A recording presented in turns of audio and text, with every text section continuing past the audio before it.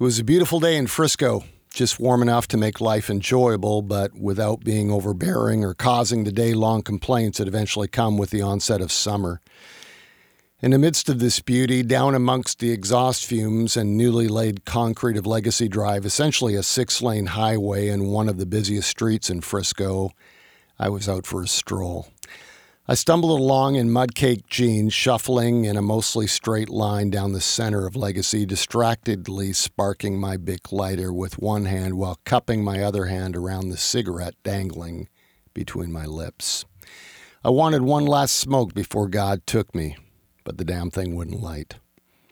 I took no notice of the abrasive honking or the squealing rubber of suddenly averted tires as vehicles on this highly trafficked road swerved to avoid hitting me. I was too involved in that final cigarette to care about any of that. Too focused on the ruins that were now caving into my life, I wanted out of this world, and just like the blindfolded prisoners in classic films are given one final smoke before they face the firing squad, I was entitled to this conclusive Marlboro Light. Plus, if I looked down at the lighter, I might not see the face of whatever unfortunate motorist wound up taking me out. You see, just minutes before my ill-conceived stroll, I had looked into my parents' eyes and told them everything. It was the last of my face-to-face confessions I'd made that day about my double life, my secret identity. Blaine Bartell was the name in front of the curtains. Ask anyone who knew me then, and they'd tell you I was a great guy. As far as they knew, I was the man of God in my family, the voice that trumpeted the good news of the gospel around the world, both in pulpits and on the airwaves. His imagination knew no depth to its depravity, and it was a wellspring of death, incessantly gurgling forth new ideas to torture Blaine with. His mastery over Blaine seemed overwhelming, powered by the lethal, cold-blooded killer known as the God of gratification. God had raised Blaine up, and Curtis was bringing him down. I had just unleashed a torrent of torment in my parents' lives, while Kathy and the boys may have had their suspicions about something being awry in my world. My mom and dad hadn't had a clue. And what I told them had knocked the emotional breath right out of them. I excused myself and headed for the backyard. I told them I needed a cigarette. Oh, I'd forgotten to tell them I'd taken up smoking, but that was the least of their worries. My house was only a mile or so away from my next destination, so I smoked that excuse-making cigarette, then carefully unlatched the gate in the back of my fence and started walking more or less a beeline to an oddly shaped building in the distance. From a distance, it looked like a pile of boxes that you might find on the floor of a closet in your spare room, but it was actually the home of North Star Church, the brand new building our 4-year-old congregation had just moved into. I purposely walked through any mud I could find, conveniently located in a sort of drainage ditch that snaked through the tall, empty brown grass. My shoes sank deep into the filth, but I powered through it. I was working hard and getting soiled in the process, and I deserved it. You see, I wanted to get dirty. I was done with my clean-cut image. I wanted everyone else to see who I really was. I wanted them to see Curtis. I walked through the doors of our handsome new building, tracking mud, and finally leaving a noticeable trace of my depravity as I wandered the halls looking for our assistant pastor, Stephen Pritt. I finally found him in my office. "Stephen," I said, "I need some church letterhead and an envelope." He looked up at me and then down at my jeans caked with mud. I'm not sure he didn't know what to think of my mud-spewed pants, and his eyes looked at me with a combination of compassion and curiosity. He said, "Is everything okay, Pastor Blaine?" I said, "Yeah." Taking the paper from him, I said, "I'll be back in a minute." I made my way through the building that we had just opened 4 months before, all the way back to the stage, and I sat at the floor and wrote out my suicide note. I won't repeat it here, but the gist of it was apologizing and asking forgiveness of all the people I love most in my world, including my wife, our 3 boys, my parents, extended family, the staff of our church, and a few very close friends. I sealed the letter in an envelope.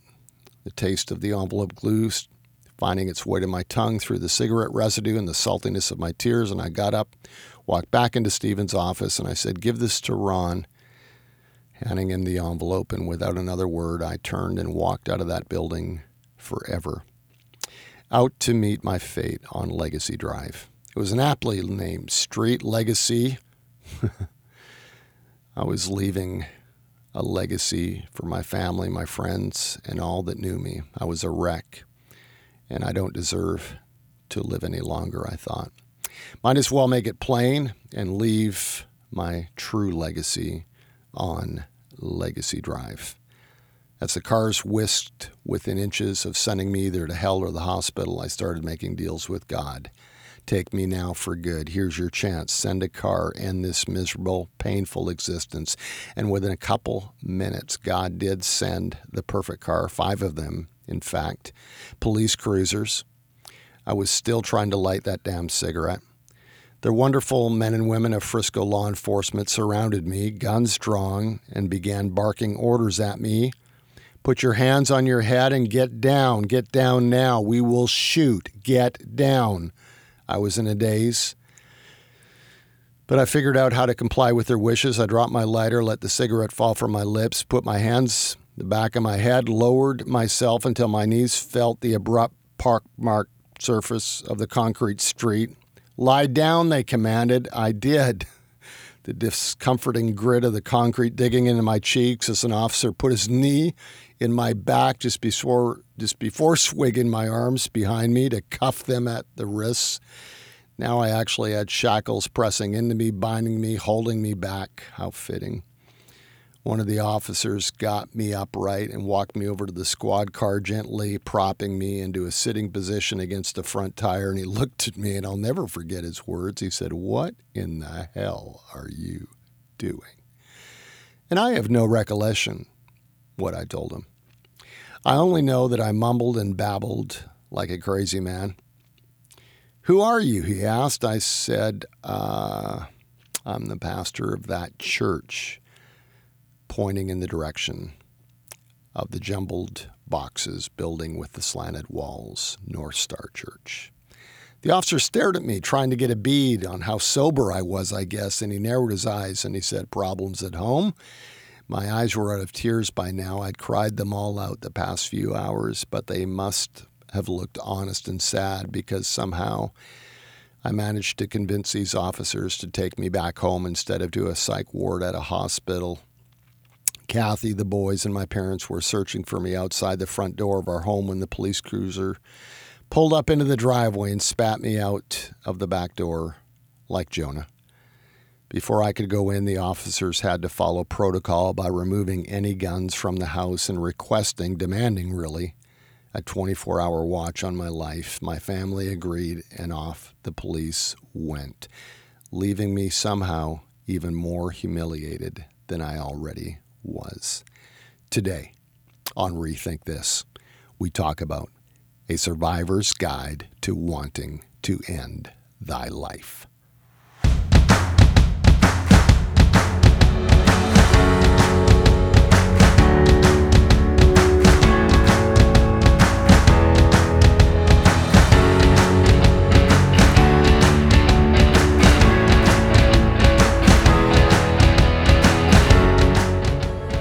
Welcome, everybody, to episode 2 of Rethink This, the Blaine Bartel podcast, and I'm Blaine Bartel, transforming thought on God, sex, and life resurrection. The opening narrative that I read is actually taken from chapter 21 of my book, Death by a Thousand Lies, and if you have not got a copy of that, you need to. You should. And you can pick it up in Amazon, at Amazon, which is quick and easy. A lot of you have heard of that.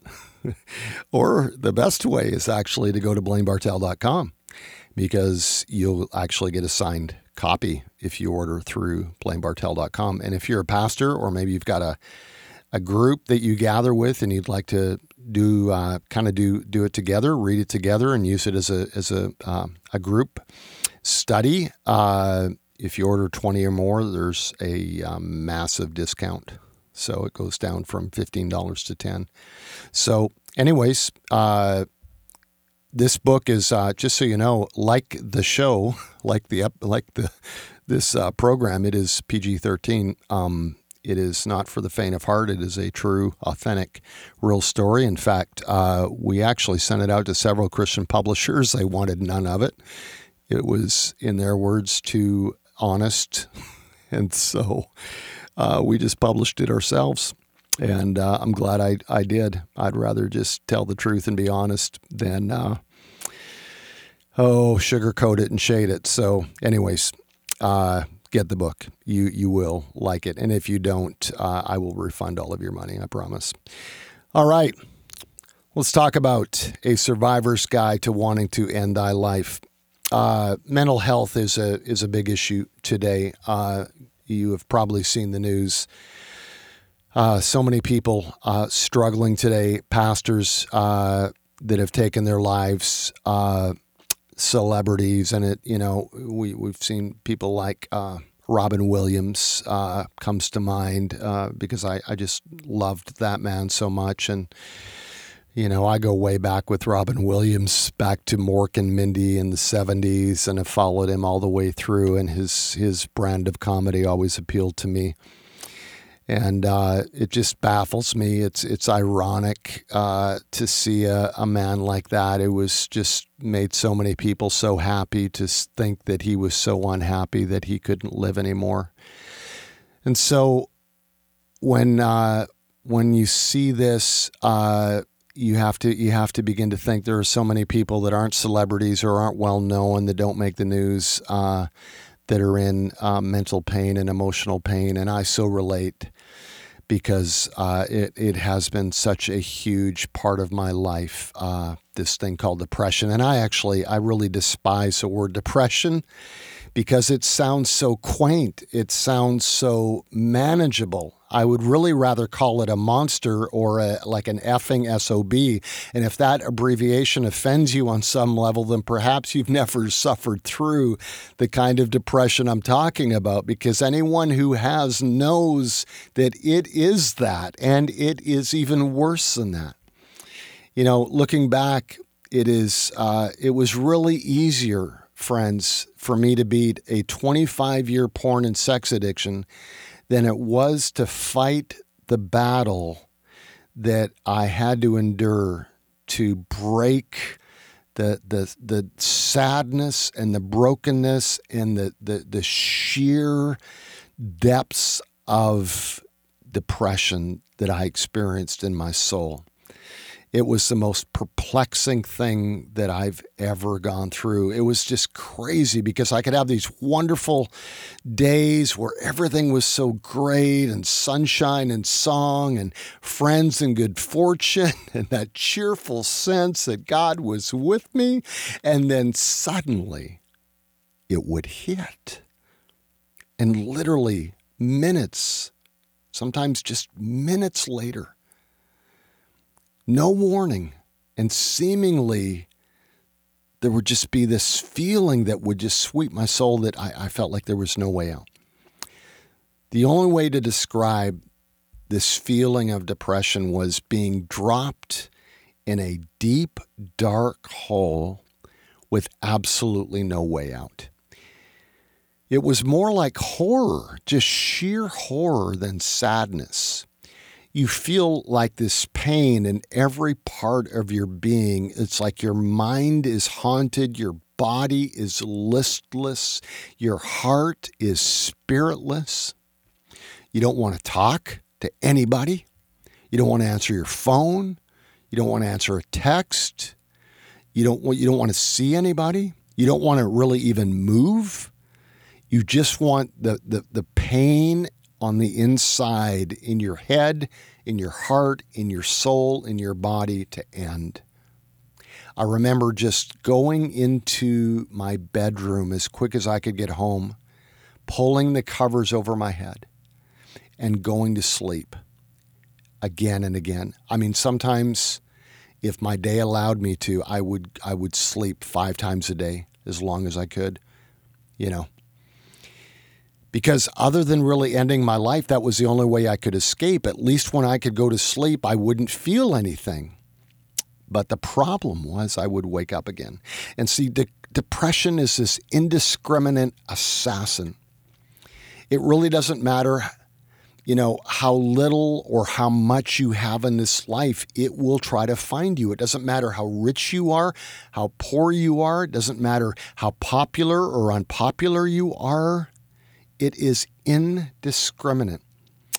And for all of us that are listening right now, that are believers, that are Jesus people, that are gospel people, I just want you to know, and I say this with love and compassion and grace, that there are no little snappy, Jesus-y answers for this. And what do I mean by that, folks? I mean, you can't look somebody in the eye that is suffering through this and say, hey, man, just press into more prayer. Hey, bro, just speak to that mountain. Hey, man, this too shall pass, man. Just, trust God. Everything's going to be cool. You can't do that because none of that works. And none of that is good. When people would give me those quaint little Jesus-y cliche answers, I would want to kill them. Now, I never did, all right? But I would want to. And some days I would plan how I could, but I didn't do it. But I've heard them all. And when they would say those kind of things to me, those little cliche Jesus-y, you might as well spray me with an automatic nail gun. It was just like, stop it. And here's why. Do you think for one moment that I haven't tried all of the above? Do you think for one moment I haven't prayed? Do you think for one moment I haven't tried to speak to that mountain? Do you think for one moment I haven't believed that this too shall pass? Folks, this stuff isn't easy. And it's deeper than just a quick prayer. It's deeper than just, we'll make sure you go to church once a week. And I want to talk about it for just a moment. How do we overcome it? Do we ever overcome it? So honestly, heart to heart, man to man, man to friend, I would say that on some level, we never really get to a place where, at least I speak for myself, I have never really got to a place where I just wake up every morning and I'm like Tigger, that tiger that, I forget what cartoon it is, but he just bounces around on his tail all the time, always happy. I'm never going to be that guy. I want to be that guy. I want to be happy all the time. I want to just constantly be the optimist and just, everything's bright and cheery all day long, 24/7. But that I've never got to that place. I have got to a place today by God's grace and by a lot of really great tools that I've been given in my life that I've discovered, and community has helped me. But I've got to a place where I have absolutely broken out of that suicidal depression, where I'm not waking up every morning thinking, okay, where's a bridge I can jump off? So I've absolutely weakened its power in my life, but I'm going to be honest with you. There are days that come, I don't know, sometimes it might be every 6 months. It might be, I might go as long as 9 months, maybe a year, but there are seasons that come where maybe 2 or 3 days I'm just, it hits, and I don't know why, and there's nothing I can do to stop it from showing up. It just hits. And I know what to do when it hits. I've got tools, and I'm aware of it. And so I'm not carrying the weight that it once carried in my life. For the most part today, my days are bright. They're hopeful. I wake up with a deep sense of joy and optimism. And perhaps more importantly, I've come to believe that Jesus is right there with me, both in my joys and in my sufferings today. I don't have this magic Jesus wand that just makes things come and go, but I just know that Jesus is present. And so even when there is a dark season in my soul and I feel that gut punch every so often, I know that Jesus is present. And I'm going to say this, he's present in more ways than just his spirit. I have surrounded myself with blessed community, blessed friends, a blessed wife, blessed sons, blessed parents. Jesus is in those people. And I can't tell you enough how important it was for me in the early days of my depression and my suicidal thinking to get out of my isolation and out of the house and out of my bedroom and just get around people that could be encouraging, and not going to them and saying, you've got to get me out of this, but just going to them and just being with them and letting their humanness and letting their spirit and letting their essence just start to encourage me. Oh, it was so important. And I literally had to force myself to do that. So there were other things that I began to have to do. I began to read. I began to listen to good music. I began to write. I began to get out and re-engage in sports and activities, and just to begin to get my mind in a different space. And things began to change. And I'm going to tell you this because there are a lot of believers, a lot of Christians that have this kind of anti-counseling idea that, we really don't need counselor. Our counselor is the Holy Spirit. He's the counselor. He's the helper. And I believe that. I really do. I lean into the Spirit. But listen, my dear friends, God places men and women that have this beautiful expertise in counsel in our lives. And I went through 2 solid years of a man in my life that was a professional counselor speaking to this depression in my life and helping me to understand how it works, opening up my heart, digging into some of the things that were layered in my life. There were some unforgiveness issues that I had to deal with. There were some brokenness that I had. There was some grieving that I had not settled yet. There were some things in my soul. There was some anxiety. There were some fears. You see, there's things inside of us that we don't even realize are going on until somebody that knows how to ask the questions actually asks the questions. And we discover, oh my goodness, that has been messing with me. I began to open up my heart to friends and family. I began to exercise. I got on a better diet. One of the things that I did that just changed my life was developing what I call a life liturgy.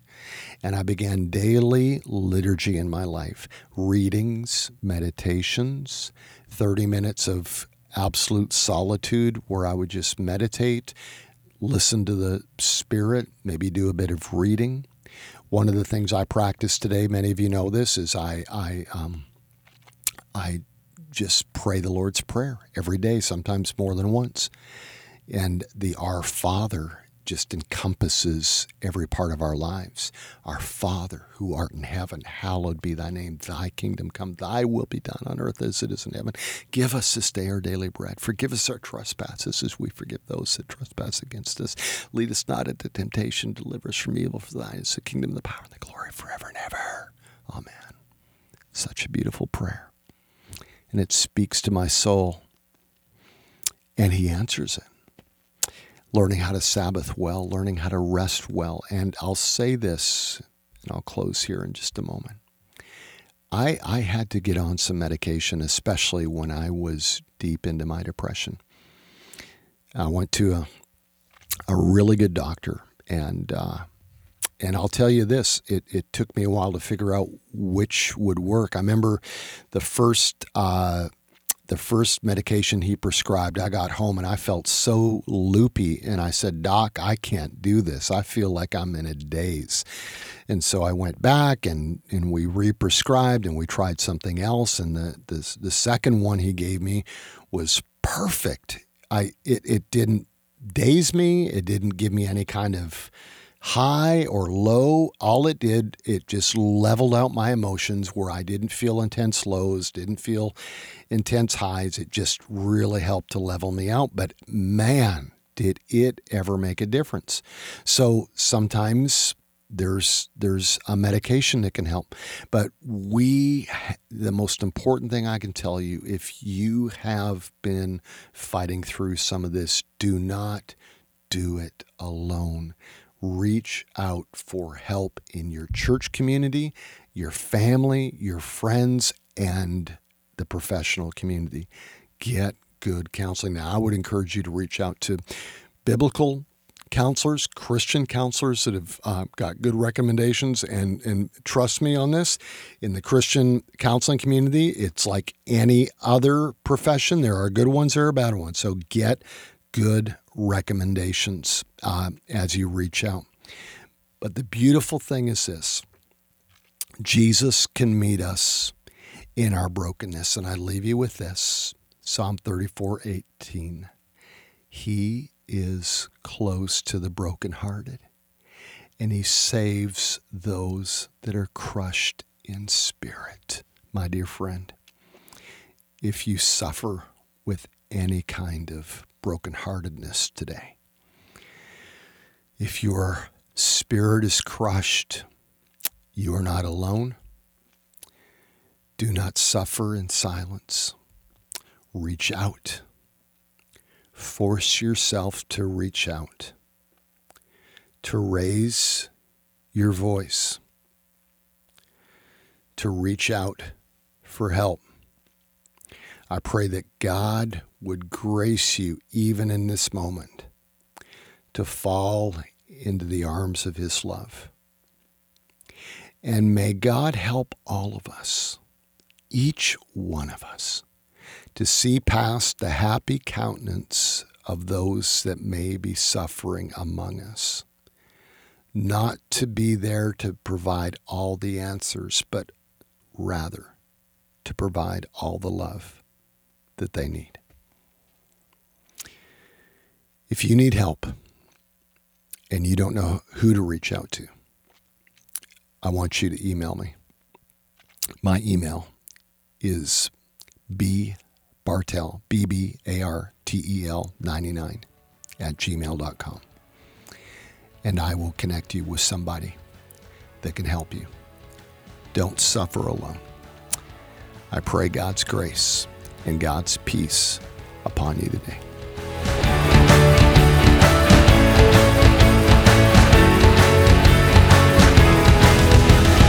Thank you for joining us today on Rethink This. Want to contact Blaine, learn more about his coaching, give him a piece of your mind, invite him to speak, or just say hello? He'd love to hear from you. His email is bbartel99 @gmail.com, or simply go to blainebartel.com. Two final things. Would you take a moment to rate and review this podcast? And then spread the word with your friends and colleagues. We thank you. See you next time.